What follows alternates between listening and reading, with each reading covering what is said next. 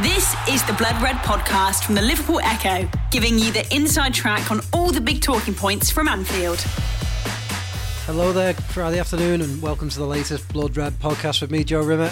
I'm joined by three wise men to discuss Liverpool FC today. On my left, the big man, Paul Gorst. How are we, Paul? I'm alright, Joe, yeah. Good afternoon. Enjoying your Friday?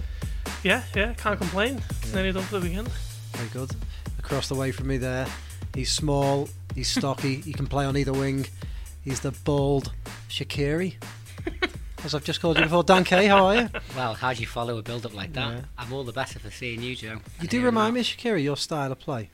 Well, I like to move around can those open wings, with a left foot, what yeah. can I say? And also small, stocky, or chunky, maybe. The Bath Shaqiri?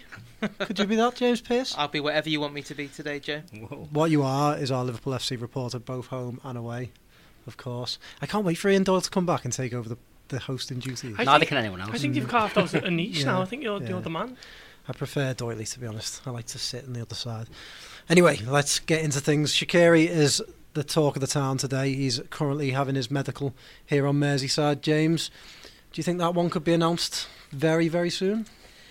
Yeah, I think it depends just on as long as there's no last second hitches with the medical, but you know, if everything goes to plan, then certainly an announcement in the next 24 to 48 hours. No massive rush, of course, because you know he's currently on holiday. Anyway, was broken off his holiday briefly to complete the formalities after Liverpool triggered that release clause in his contract. I think there's a few figures being bandied around, but understand 13 million is the fee involved, and then the plan will be that he'll be part of the Liverpool squad on the tour of America. I don't think we'll see him certainly before then. Obviously they play Bury this weekend and then Blackburn in the week before those games in the States, but I think it's a decent signing. I think even I think you can debate, as I'm sure we will do, where he fits in at Liverpool and whether he's the absolute fit in terms of a Klopp player as such, but I think for someone with his ability and his wealth of experience and his age, I couldn't believe he's still only 26. He seems to have been around forever. I think it's a very shrewd acquisition at a kind of a bargain price. Yeah, Paul, 13 million. It's a no-brainer, isn't it? Pretty much, yeah. Particularly in a position where Jurgen Klopp hasn't got many options. Obviously, below Salah and Mane, there's pretty much no one, was there? You look at Liverpool's wingers and they're all either youngsters trying to make the name and forge their reputation, or it's Lazar Markovic who Liverpool have been trying to get rid of. Lazar Markovic? Never heard of him. No. Never heard of him. Well, he hasn't been seen much over the last 4 years. So yeah, it would be a no-brainer. I think, as James says, it's whether he's an exact fit remains to be seen. But in terms of his quality, what he'll bring to Liverpool, and he just adds some depth as well as quality, doesn't he? And I think for 13 million in this day and age, 26-year-old Switzerland international, probably their star player, undoubtedly Stoke star player. I think it's a very sensible move. Dan, you were waxing lyrical about him before to me, weren't you? Was I? Yeah, you certainly were. Well, yeah, I think if he was the marquee signing, if he was the main signing, and there have already been a few people that have expressed concerns about, at this stage of the Klopp project, if you like, is he really the kind of player we should be looking at? And some people are into it, some aren't. I under the circumstances where we are at the minute, bearing in mind the other positions that we're still looking to fill, I think it is kind of a no-brainer. He knows the Premier League, he can play in the Premier League. But I think one of the biggest concerns that have been levelled against him is that because I've been aware of him for 4 or 5 years, and Liverpool have been linked with him on a few occasions during that time, certainly before he ended up at Stoke. People have raised issues about his professionalism, his fitness, but you can understand how, certainly over the last year, as Stoke have Stoke's season and Premier League, about 10 years stay in the Premier League, I think it was, starting to circle the drain, he would have probably found it difficult to motivate himself, and that probably would have had an effect on his fitness. I've already expressed the opinion, and I hope this will be the case, that he will very much realise that this is a real opportunity for him to be playing at a top club, at the top level of the game, in England and in Europe, and hopefully he will really kind of get himself into top shape and realise this is a massive opportunity for him. And I think he adds, like Gorsty said, a fair bit of depth to the squad and just gives us more options in those attacking positions that we were clearly missing towards the latter end of last season. James, do you have any concerns about him? Obviously relegated with Stoke last season. Some Stoke fans, our video guy Adam Greasley, of course, wasn't a big fan of his and accused him of not really pulling his weight towards the end. Do you have any concerns about his attitude at all? Yeah, in a way, I do. Like, I must admit, when Liverpool heard they were first in for him, kind of early June, that they were considering a move for him, you kind of thought. You think back of the games that he played against Liverpool in the last couple of years. I think the one at Stoke probably stands out last year, where he actually got jeered by Stoke fans that night. I think there was kind of a semi-lost cause that he could have chased after, and he thought, "Nah, I'm all right. You'll relate to that, though. Doesn't have to be semi-lost with him. and so yeah, I mean that on that way, you think he's not one of those players that jumps out of you and you think he's absolutely perfect for the way Liverpool play, because there have been times when you watch him and he flits in and out of games. That there has been questions before, as Dan said, about his fitness and his work rate and commitment and stuff. But I also just think, for the fee involved, I just don't think it's a gamble. Yeah. I think it's just a shrewd move. I'd be worried if we were buying him to come straight in. Say it was 12 months ago, and you were buying him instead of Salah or someone like that, or he's going to be one of the starting wingers this season. That would worry me. But I just think everything about the deal. This is a player. He won. I think what did he win? Like three Swiss titles. I think won the Bundesliga a couple of times. Was part of a Champions League winning squad against Klopp's Dortmund in 2013. Okay, things didn't work out for him at Inter, but he is quality. You watch him in the World Cup and the way he took his goal, and I just think there was many times last season where Liverpool could have done with an option like that off the bench, and I just think he ticks all the boxes. If we were talking about 25-30 million, then I think you'd file that under. That's a bit of a strange deal and a massive gamble, but for 13 million for a player who's 26, who's won what he's won, and who's clearly got the ability that he's got, and also the work rate thing. Klopp, he will be under no illusions after spending a bit of time with Klopp. That's not optional, and if he wants to grasp this opportunity, he's going to have to adjust and take on the demands that Klopp expects of him. Similar in a way to Salah, because if you think back to last pre-season.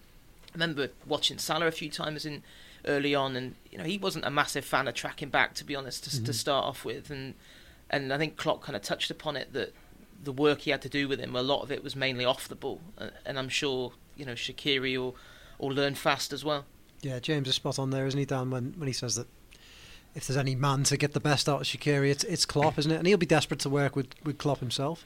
You would think so. I mean, football's littered with examples like this, where a player whose career seems to have kind of like tailed off a little bit, and sometimes it's just the right place, the right time, the right manager is able to sometimes unlock what's inside the player and really get the best out of him. And I think that's what we're all hoping is going to happen here. I don't think Shaqiri would have been top of many Liverpool fans' wish list for this summer, but I think we've got to be realistic and pragmatic in that the squad needs fleshing out with quality, and there's absolutely no getting. You look at the highlights reel of some of the goals and the passes he scored. He's got an explosive shot on him, and a real touch of skill and class when he's on blob. And what Liverpool supporters will be hoping that the combination of this opportunity at this stage of his career, with this manager, with these players around them as well. You often see it as well. Better players play better with better players around them. And obviously, with all due respect to Stoke, Shaqiri is going to be surrounded with a lot more quality at Liverpool than he was at Stoke. So that gives me hope that I'd agree with James. There's very little to lose with this deal, and potentially a lot that can go right, and we may end up talking in 6-12 months' time that in actual fact 13 million ended up being a bargain. I think with Liverpool, with this signing, is they're not going to need him to play outstanding football for 90 minutes every week the way Stoke were. Stoke's hinges attacking wise pretty much just hinged on how he performed. If he comes on for Liverpool and makes 15-20 appearances off the bench or whatever it may be, and they might only need him for 15-20 minutes just for that one touch of class, or that little through ball, that 25-yarder. And so I think, as as we've all pretty much said, for the price, it is a very sensible move. That's what it's all about, though. And obviously, goalkeeper is a position. We'll come on to that, and that's the big concern for most supporters this summer. But it is all about the squad now for Liverpool, isn't it? They've pretty much got the first 11 nailed down, haven't they, Paul? Yeah, pretty much. It's a squad that just needs fine-tuning. It's not one that you need like 3 or 4 top-class players to kind of make them challengers again. I think they pretty much proved that last season with the march to the Champions League. And where they fell down was, in those closing weeks with draws at West Brom and Stoke. And if they would have had that depth in reserve, then they might have won those games. And finishing 4th on the last day of the season wouldn't have been an issue. They would have wrapped that up a lot earlier, and they might have challenged Manchester United a lot more closely for second. Obviously, Manchester City have had that season where they've ran away with it, and it's once in a lifetime campaign for the club. But Liverpool next season will be a lot better equipped to challenge, and I do see Liverpool being the forefront of the challenge for Manchester City. Whether they win it or not is a different question, and I think City will probably retain it. I just think they're so far ahead of everyone else. But if Klopp builds that squad and adds the depth that is needed in certain areas, then there's no reason why Liverpool can't compete. All right, that's Liverpool's title challenge written off already. Thanks, Paul. May as well just leave now. Anyway, let's crack on, Paul. Let's not dwell on that. We'll move on to goalkeeper Ian Doyle. In between his many days off and days in his St Helens house, for want of a better word, he wrote a story yesterday about Danny Ward. He's going to get his chance, isn't he, James? But is that a positive move from Liverpool? I don't think we've got an awful lot of other options at the moment. It was either him or John Achterberg, I think. So I think, do you know what, it makes perfect sense. I did an analysis piece on the game at Tranmere the other night, and trying to make sense of the predicament that Klopp finds himself in terms of the goalkeeping situation at the moment. And I wrote quite clearly, currently, Danny Ward has to be the safer pair of hands. He, in that first half against Tranmere, very composed. There's a couple of times where kind of quite unhelpful back passes were pinged at him, but completely equal to everything. One brilliant save as well. And I just think he's never really had the chance, has he, at Liverpool? You think back to last season when he played in the League Cup at Leicester, and he was Liverpool's best player that night. It was very unfortunate, as it was, because Liverpool didn't have a run in the competition. That was the start and the end of his season, effectively. You go back before that, and he was a massive part of getting Huddersfield into the Premier League. You kind of like, you have this picture in your head sometimes of him being like a bit of a rookie. He's the same age as Karius. He's a Wales international. He has played in big games and played in precious situations like the playoff final at Wembley. So I think he deserves the opportunity. And it's probably an opportunity that he probably didn't think he was going to get, having almost like a wasted year last year, really being the number 3. And now with, Karius's predicament, and Mignolet, obviously, his future uncertain, plus... Liverpool aren't going to be seeing Mignolet till a week before the first Premier League game, even if he is still a Liverpool player come that point.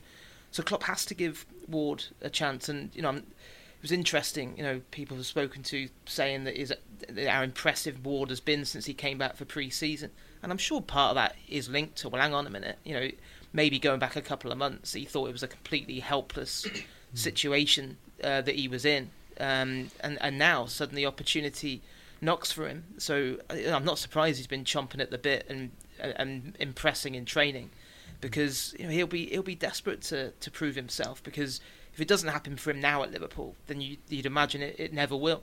Yeah, let's be fair, Dan. Since everything has happened, we haven't really hammered Loris Karius. I think most Liverpool fans have been quite kind to him, considering the horror show he had in the final and recent events. But they just couldn't go into the season with him as number 1, could they? Not in my view. Or can they? Well, no, I don't think so. And to be honest, I don't think there are an awful lot of Liverpool supporters that do think so. I mean, even before the last week or so, when he let a shot in the warm-up go through his legs at Chester, which went all over social media, and then obviously that very soft goal, the rebound that went in at Tranmere, I think he was already going to be massively under scrutiny. And the danger is it becomes a whole sideshow that could cloud Liverpool's entire season. And you never want to see anybody get crucified. You never want to see people make mistakes. But I'm sure I'm probably not the only one that saw that on Tuesday night. Was it Yeah. That saw that on Tuesday night and almost kind of breathed a sigh of relief to the along the lines of, well, surely they've got to do something about it now. I've said before, I don't want us to throw him under the bus. I do feel the club, to a certain degree, has a certain duty of care to kind of help rehabilitate him as a footballer. I mean, if I remember thinking myself at the time after Kiev, how do you ever pull a pair of goalkeeping gloves on again after something like that?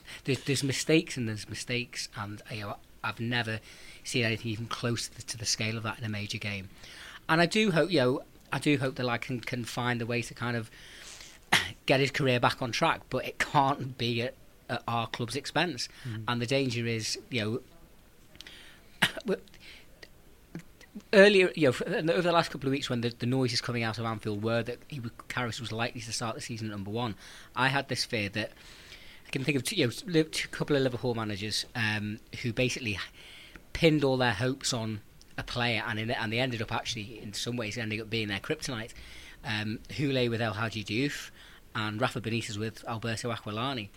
And the excessive faith that both those managers placed in those players could arguably be seen to be kind of pivotal in their ultimate downfall. So I was pleased to see the article from Doyley the other day saying that Danny Ward is going to get an opportunity. I'd agree with what James said. I think the club does owe him a fair crack at the whip. I was, having done as well as he did at Huddersfield last year, and I think I'm right in saying Huddersfield did ask to take him on loan for another year in the Premier League. And when Liverpool said no to that, we thought, well, obviously he must be kind of prepared to give him a crack. And if you think back to kind of like late autumn, early winter last season, when Klopp clearly had reached the point where he didn't really trust either Mignolet or Karius and was alternating between the two, I remember thinking at the time, well, surely he's going to give Ward a go then. And when he didn't, I think the perception was, well, he obviously just doesn't rate him at all. Now, whether this is kind of like, whether he's getting his go now more through accident than design because of what's happened to Karius and Mignolet obviously being away and probably for the off, that's as may be. But I do wonder as well if this is part of the process and just a gradual change of the mindset. We'll give Danny Ward a go, but behind the scenes, maybe discussions, ideas, talks are still happening, and will he look to actually bring a new senior goalkeeper in? Time will tell. My worry is if Ward comes in place of Karius, patience is just in such a short supply now because the Liverpool aren't buying a goalkeeper. That as soon as Ward makes a slight mistake, it's just all like the stuff around Karius is just going to get placed on him, and it's just going to be an outcry of where's the new goalkeeper, and that'd be my worry for Danny Ward coming into this season. Is that fair, James, or do you think it could work the opposite way, and because of how poor Karius has been, it could take the pressure off? Yeah, I actually see it from that point of view, really, that it's almost like the ideal time to come in, because Karius is struggling to such a degree at the moment that Danny Ward, he will be better. I know that's famous last words, but he will be better. He's in a completely different situation mentally to Karius, clearly. So I think from that point of view, it's perfect for him. I think expectations are kind of so low that I think he will. I wouldn't surprise me if Danny Ward comes in and has a brilliant pre-season. Now that he's going to get that shot at it, I still think it might not stop Liverpool from going to buy a keeper, because you think back to a year ago, as Dan said, Klopp wouldn't let Ward go out on loan to Huddersfield because he wanted 3 senior keepers. Well, at the moment we don't know what's going to happen with Mignolet. Mignolet had pretty much said, well, look, I'm 30, I don't want to hang around as a number 2 or a number 3. So if he goes, then if Klopp wasn't prepared to go into last season with Mignolet and Karius, then I just don't see how could he possibly go into this season with Karius and Ward, where if Karius's mental situation doesn't change in the next few weeks and he's effectively taken out the firing line, then that's far too thin on the ground. So I think a lot could change over the next few weeks, but I really hope Ward steps up and delivers, because I really like him, and he's a really, really nice guy as well. And you speak to people that have worked with him in other places, and he's a very popular player around the place, and he's the kind of player that you want to do well. And I'm glad that he's got this shot, because like I said, going back a few months, it did look like he would probably go elsewhere this summer, and probably go elsewhere, having never really had, he not one of those players who had a go and failed. I don't think he's ever failed for Liverpool. I think whenever he's only made a handful of first team appearances, but he's always looked the part to me. Before everyone gets on Twitter and gets the brackets out and says James Pearce says Liverpool will sign a new goalkeeper this summer, it still looks unlikely to be an Alisson or Al Black. It's going to have to be someone that we've not really even heard much about, isn't it? Well, I mean, at the moment it looks unlikely Liverpool will sign another key. I'm just saying, I still think there's another month to go, and Klopp may well be forced to reassess. I think the message has been that Alisson was the number one. As we've said many times, Liverpool then felt that trying to do that deal would be highly problematic. Plus, I think when the feelers had gone out, the message coming back was he preferred to go to Real Madrid, and that Klopp wasn't prepared to go and lower his sights and just get a Butland or a Pope or someone like that. But I don't know. I think you just think the way that Klopp spoke about Karius in the build-up to the first game at Chester last week and promising him a fresh start, and I think all of that was designed to try and get some confidence in him. Klopp said, it's not an excuse for the Champions League final, the concussion, it's an explanation. We've moved on, it's all forgotten, but I don't think anyone ever thought realistically it was going to be that easy. And I think, despite the manager effectively giving him, a free pass as such for Kiev, I think what we've seen so far in the opening two friendlies, the scars are still there and the damage is still very raw. And unfortunately, it doesn't look as if that's going to heal for Karius anytime soon. All right, well, we'll see a bit of Danny Ward tomorrow when Liverpool play Bury. Paul, another man we'll be seeing is Joel Matip, who we haven't seen for a little while. It's a big summer for him, isn't it? He's got quite a lot to prove at Anfield after Van Dijk's arrival and Lovren's form in the second half last season. It's kind of gone under the radar a little bit, hasn't it, Joel Matip? When Van Dijk signed, I was kind of leaning towards him and Van Dijk being the first choice partnership. I think a lot of people were, weren't they? Yeah, but Dejan Lovren, you can't really argue with the past 6 months that he's had as a Liverpool player. He's one of the greatest defenders in the world. Well, in his own household especially. But he's certainly, his form's at an all-time high, really. He was superb in the Champions League final. He's going to be playing the World Cup final on Sunday, and, might even win it, mightn't he? So I think Van Dijk and Lovren are settled as Klopp's first choice partnership, but they're going to need players across the season, and it is a big season for Matip, and it's a big pre-season. He struggles with injuries a lot, and I think this is a chance to kind of put them behind him really, and just offer a little reminder to Klopp that he's still there and he's still a very good central defender. Another big game for quite a few players tomorrow, isn't it, Dan? The likes of Wilson, Woodburn, Sturridge, Origi. All of them will have a lot to prove. Well, absolutely. I mean, with obviously a fair degree of the squad, these staggered arrivals, because obviously a lot of them have been involved in the World Cup, and they will be arriving bit by bit, depending on when they actually broke up and how much holiday they've had. It is a huge opportunity for some of these younger lads to kind of make a claim and to sow a seed in the manager's mind that kind of like when the season starts, that they're worthy of a play, that they're worthy certainly of inclusion in the squad and inclusion in his thoughts. I mean, by that same token, we're still in the first couple of weeks of pre-season. A lot of these games are little more than glorified training exercises. But I think particularly if you're in one of these lower slots in the pecking order, you have to be aware that there are only a certain amount of opportunities that you're going to get. We are obviously in this part of the year where the transfer window is open and the manager is assessing everyone in terms of who do we keep them, do we play them, do we put them out on loan, do we sell them, and there's opportunities there if people are able to grasp the nettle. Virgil van Dijk will be another man returning tomorrow. He and Gini Wijnaldum both just punched the microphone. He and Gini Wijnaldum returned this week. We'll talk about them both separately with you, James. First of all, Van Dijk.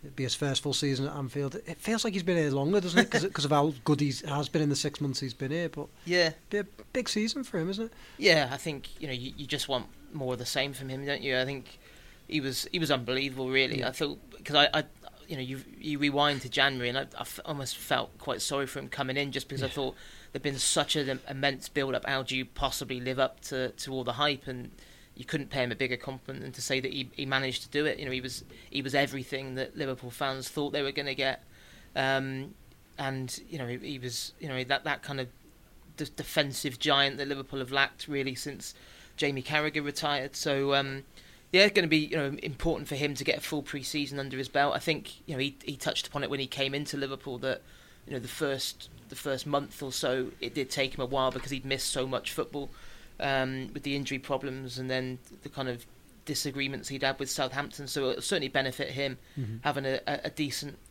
pre-season. I think we'll see him in action at Bury. And Wijnaldum, I think some doubt about him. He didn't take part in Thursday's training session. So was he ill? Might not see Wijnaldum. Just a minor issue, apparently. So yeah, and I think Wijnaldum's an interesting one. Obviously, there's been a little bit of speculation. I think bizarrely mainly in Turkey. I think this week about Turkish clubs being in for him, and I'm certainly not aware of a situation where Liverpool are even thinking about looking to move him on. I don't know where that's come from. Of course he's coming back into a squad where that department is suddenly more well stocked and greater competition. But I think I'd be amazed if Wijnaldum was even considering the prospect of moving on, and certainly going to Turkey at this stage of his career when I think we've seen so many big games when they come along. Klopp puts his faith in Wijnaldum and always speaks so highly of him. So yeah, it's he has got a battle on his hands, no question, to play as many games this season as he probably did last year. But I'd be very surprised if Liverpool were even if there is any firm interest, whether they'd even consider it. Okay, well, we touched upon him before, but we'll talk about him now. One of the world's greatest defenders, Paul, and you reckon I'm going to out you and repeat what you've just told us pre-podcast. You reckon he could be in the running for the Ballon d'Or, Dejan Lovren? No, when you put it like that, it does sound quite Have I twisted you there? Just rolled out. Spun you, yeah. Basically, I put forward this theory yesterday, I think it was. If Croatia win the World Cup, now I'm not saying for 1 second that I believe Dejan Lovren to be the world's best player or anywhere near it, nor has he been my favourite. I can see the tweet now. Dejan Lovren is the world's best defender, brackets Porgal. Yeah, nor have I been a sub-thumping Lovren supporter throughout some of his darker moments in the Liverpool shirt. But my theory was, if Croatia win the World Cup, when the Ballon d'Or is announced in December, he's going to be within the top 10. I think they do like little video clips of the top 10. Now, obviously, there's only 3 on the podium. And I think Luka Modric might actually take that if Croatia win it. But he's certainly going to be, for me, in and around that top 10 on that night in Zurich or whatever it is. Because if he's a Champions League finalist and he wins the World Cup, I think they might have to look at it. As ridiculous as it might sound now, and as ludicrous as it might sound to some Liverpool supporters who aren't as big as fan. And I'm not as big as fan, which I've admitted quite a lot on these podcasts, but it's just something I can see, honestly. Let's be fair. If calendar year from January onwards, if Croatia do win the World Cup and he's a part of it, does he not deserve to be mentioned in that bracket? He's played very, very well, hasn't he, Dan? I think he has to be. I mean, I will come out and say I'm a huge Dejan Lovren fan. I mean, he's had, as Liverpool supporters, he's had us with our head in our hands on a number of occasions, and not always because of stuff that's happened on the pitch. Sometimes it's off the pitch. He does have this habit sometimes of putting his foot in his gob. And often that can, with hubris and fate being what it is, sometimes that pride cometh before a fall and that. I've got a lot of time for him in a similar way to Dirk Kuyt, in that I don't think anyone could ever argue he's the most talented player that Liverpool have had in that position. But he's got a massive heart. He plays on emotion, and I think that's sometimes kind of where he can come a cropper at times. But he's been written off and castigated by Liverpool supporters, general football supporters, the press, time and time and time again. But he always comes back for more, and that to me says, he's got a Scouse Croatian heart to him. And Scouse Croatian heart. Well, all right, he'd probably want it to be a Croatian Scouse heart, but this particular week. But I can think of few footballers really that deserve to be walking out. Few footballers deserve more to be walking out on the global stage like that on Sunday afternoon. And I would love, I saw Ghostie's tweet on, I think during the game on Wednesday, where was it just before the end of normal time, and similar to Aston Villa in the FA Cup semi at Wembley, he tried to batter one in from 35 yards into the top corner. And again, he does sometimes get ideas above his station a little bit, but I'd love to see him get his head on one, maybe like he did in the last few minutes against Borussia Dortmund a couple of years ago. And I think there'll be a lot of Liverpool supporters wishing him well on Sunday. James, what did you make of his comments? Did you sort of?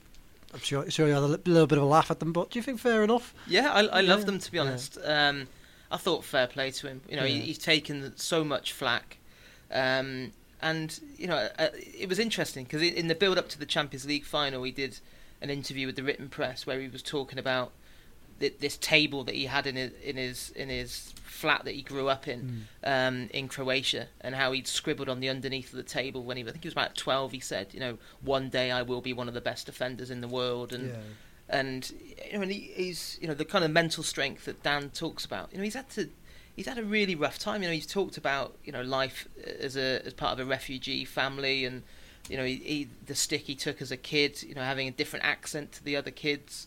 And then through his football journey, being repeatedly doubted, and one of his other quotes was, coaches would say to him, you would never be anything because you haven't got a left foot. So he just practiced and practiced to the point where he said his left foot was better than his right foot now. And I really like him, and I love the fact that he's bounced back from so many predicaments where he's been written off. And when you go back to October at Wembley and the humiliation of being substituted after half an hour. To then think that he's the same season he's finishing it in the World Cup final, having been Liverpool's best player in the Champions League final, and the consistency he's shown over the last 6 months, he deserves to describe himself as one of the best defenders in the world. I think a lot of people maybe you'd say, well, hang on, that's for someone else to say rather than you describe yourself as that. But I just think, also, how many boring post-match interviews do you get with players? So for a player to actually come out and say something like that, I thought it's interesting, and also I just think I just like the fact he was quite spiky, and even in that game almost like summed up Dejan Lovren. Like for half an hour against England, all over the shop, giving away stupid fouls. He could get sent off. Very lucky not to get a booking early on. Really rash, and you thought this is almost Wembley revisited, and then was absolutely brilliant after that. And especially there was that one, I think Trippier volleyed across back across and Kane looked favourite for that, and the way that Lovren whipped his leg around and dealt with that danger, he was immense. And so I think fair play to him, and I think the Ballon d'Or might be pushing it somewhat, but he deserves all the praise he deserves. And I think also you've got to give Klopp some credit as well, because the fact that he played a big part in helping Lovren get himself back on track after some pretty dark moments earlier on in the season.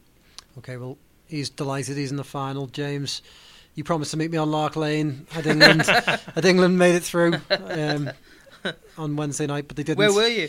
We were in the Albert. In the Albert with some strange people in the Albert. I don't believe that. It's a good pub, the Albert. Great pub, but there are some strange people. Be like the Star Wars bar. Yeah, just like the Star Wars bar. But anyway, we were in the Albert, which did clear out on the final whistle. But James, how are you feeling now? And England can take a lot of heart, and the likes of Liverpool's players, Jordan Henderson, can be really proud, can't he? Yeah, definitely. I think you only have to see the coverage kind of nationally on the back of it to see it did feel a lot different to the way that England got out of so many other major tournaments in recent memories. Pride intact. I think still, Henderson touched upon it himself. It is a massive missed opportunity for all the, there've been loads of positives to take from it, but I don't really go along with this idea that that in 4 years' time England will be even better suited, because I think this almost was a unique World Cup in terms of the way it just opened up for England, and they won't ever get an easier route to try and get to a World Cup final. They're going to have to raise the bar considerably, even to get close to getting to the semis again in 4 years' time, I think, because of the improvement elsewhere. Just a shame, because for 45 minutes they were so dominant in that game, and you almost felt like the Kane missed chance, the one that Lingard had, they should have been more than one up. And then second half, I think the only thing that disappointed me second half was I thought Southgate was slow to change it, because I don't think I've ever seen a game quite so it was so obvious that an equaliser was coming. Like England they just couldn't keep the ball in that second half, and Modric was unbelievable, and England don't have a player anywhere near as gifted as him, but they did create problems for themselves, and the two goals they gave away were were poor goals defensively as well. But yeah, all in all, it's been a decent tournament for England, and I think the good thing is Henderson, I think, will have taken a lot from it. Once the initial kind of heartache has gone, the fact that deservedly so, he's got a lot more wider recognition now for the player he is, and for Trent Alexander-Arnold, what an amazing experience for him the past month will have been. So, not ideal for Liverpool. The fact that now, obviously after this weekend, they'll be on their holidays for 2 or 3 weeks, but I think they will reap the benefits next season, because both of them will take a lot from that experience. Paul, England couldn't care less, or deep down here a little bit sad? I'm veering to more towards couldn't care less, but no. You could see that coming. Yeah, no. I mean, I thought attacking wise, if they weren't relying on set pieces, free kicks, corners, penalties, I thought they were a bit clueless. When you consider the likes of Dele Alli and Harry Kane and Raheem Sterling, these are big players in the Premier League, and it didn't really come to the fore, did they, on Wednesday night? But I think the result, you can argue about England were lacking such and such and so and so, but I think just results aside, it's kind of restored a bit of pride, hasn't it? Nationally, people who aren't necessarily too concerned with football kind of felt like they were interested and they cared, and I suppose that's the biggest compliment you can pay to Gareth Southgate. Okay, they've gone out again, but it was just kind of a result where people cared and people felt about it more than they might have done in previous tournaments, and there was no inquests, there was no criticisms, there was no blame, there was no fall guy. It was just kind of one of them results where everyone kind of felt, okay, they've had a go and fair play to them. Okay, Dan, we'll finish with you. You get the final say. Oh, lucky me. Did you care? I cared in terms of what the impact would be on the city, on the country, and I think I wasn't particularly. I've never been much of an England fan these days. I think I said before, I kind of struggled to. I admired what they did in a footballing sense, but I struggled to get behind the England team in a political way. But they had an impressive tournament. They absolutely had that. I agree that it was a huge missed opportunity for them. They definitely had the chances in that first half, and I think if they had gone in 2 or 3 up, they might well be looking forward to a final on Sunday against France. One thing that not many people seem to really picked up on, and I do really like Gareth Southgate, and I think particularly when they beat Colombia on penalties, I really kind of felt quite pleased for him. It was kind of cathartic for him, obviously, having missed the penalty against Germany in the Euros 22 years ago. But Kieran Trippier scored that fantastic free kick in the first few minutes and obviously had a good tournament. But it was clear, I think, certainly from midway through the second half, he was absolutely blowing for tugs. Bearing in mind he was playing this 3 at the back system with wing backs. Why didn't he put Trent on? I honestly think Trent could have had a positive impact in that game, so I've not got an awful lot of sympathy for them in that regard. But like Ghosty said, it has been good up to a point to see the kind of like the positive vibe that it's put round the country, particularly when it seems like everything else seems to be on fire at the minute. But that's if you can take aside all the kind of the slight glory hunting, jumping on the bandwagon brigade. But ultimately, international football, World Cups, Euros, they're only ever placeholders for me until the real stuff gets started. And we're now less than a month until the Premier League season starts, and that's all I'm really concerned about. Okay, thanks, Dan. Right, join us again Monday where we'll talk Bury, we'll talk transfers, but hopefully we won't be talking goalkeepers again. Ta-ra. You've been listening to the Blood Red podcast from the Liverpool Echo.